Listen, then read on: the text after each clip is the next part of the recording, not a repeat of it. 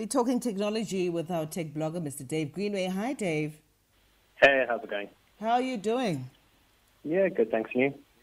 I'm okay, thank you. Dave, yesterday we had an international crisis. Everything owned by Facebook went kaput. What was going on?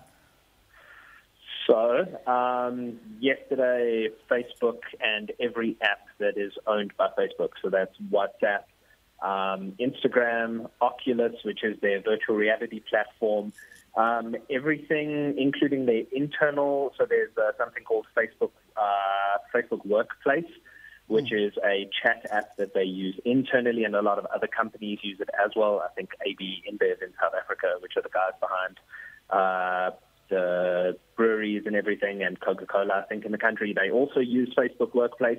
Everything went down, but it's all back up again now. So that if you look at it cumulatively, I mean, there's 2 billion people on Facebook, 2.5 billion people, more user accounts on Facebook, 2 billion on WhatsApp, just over 1 billion on Instagram. So there's a lot of people that were without communication yesterday. And their competitors, Signal, Telegram, all of them were, experiencing major signups during the time that WhatsApp was down. So interesting to see. It looks like there was a problem so there's a lot of conspiracy theory about whether it was done intentionally or whether this was an honest mistake that just happened. But Why would essentially, it have been done intentionally?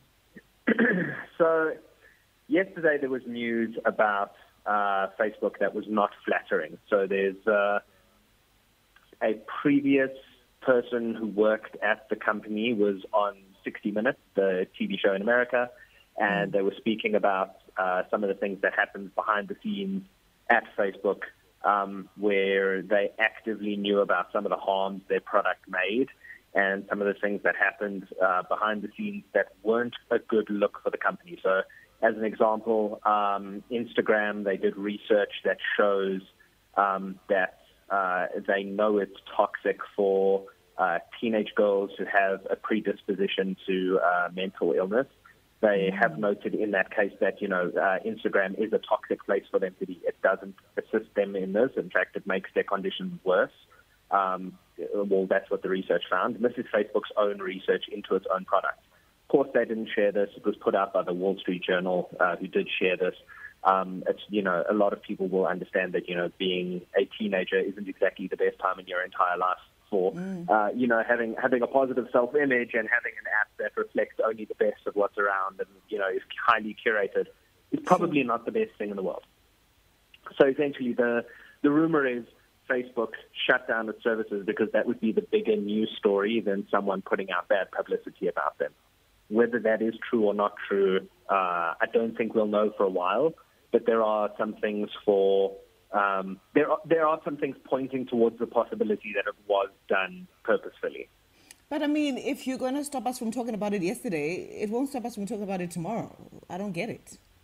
Well, considering the fact that you only heard about this now, basically from me, Okay. they've definitely done a lot to silence. The big talking points of today and all the memes were all about Facebook being down, not about the fact that, Facebook is toxic generally in terms of a lot of its product and the bad things that it can cause, and they're not very good at helping with that. So, it did wipe $4 billion off of their valuation. The stock was down 7% overnight. So it's not like, it cost them nothing, but the potential upside is that, their share price will recover over time because they will still have strong earnings. So it could be something that a tactic that they did. My goodness.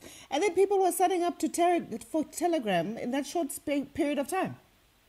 Yeah.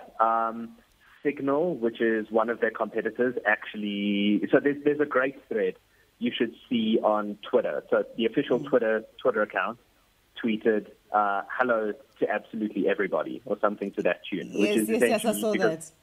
And then if you go into the comments, every brand in the world responded to them. It was fantastic. There's a lot of spice in there.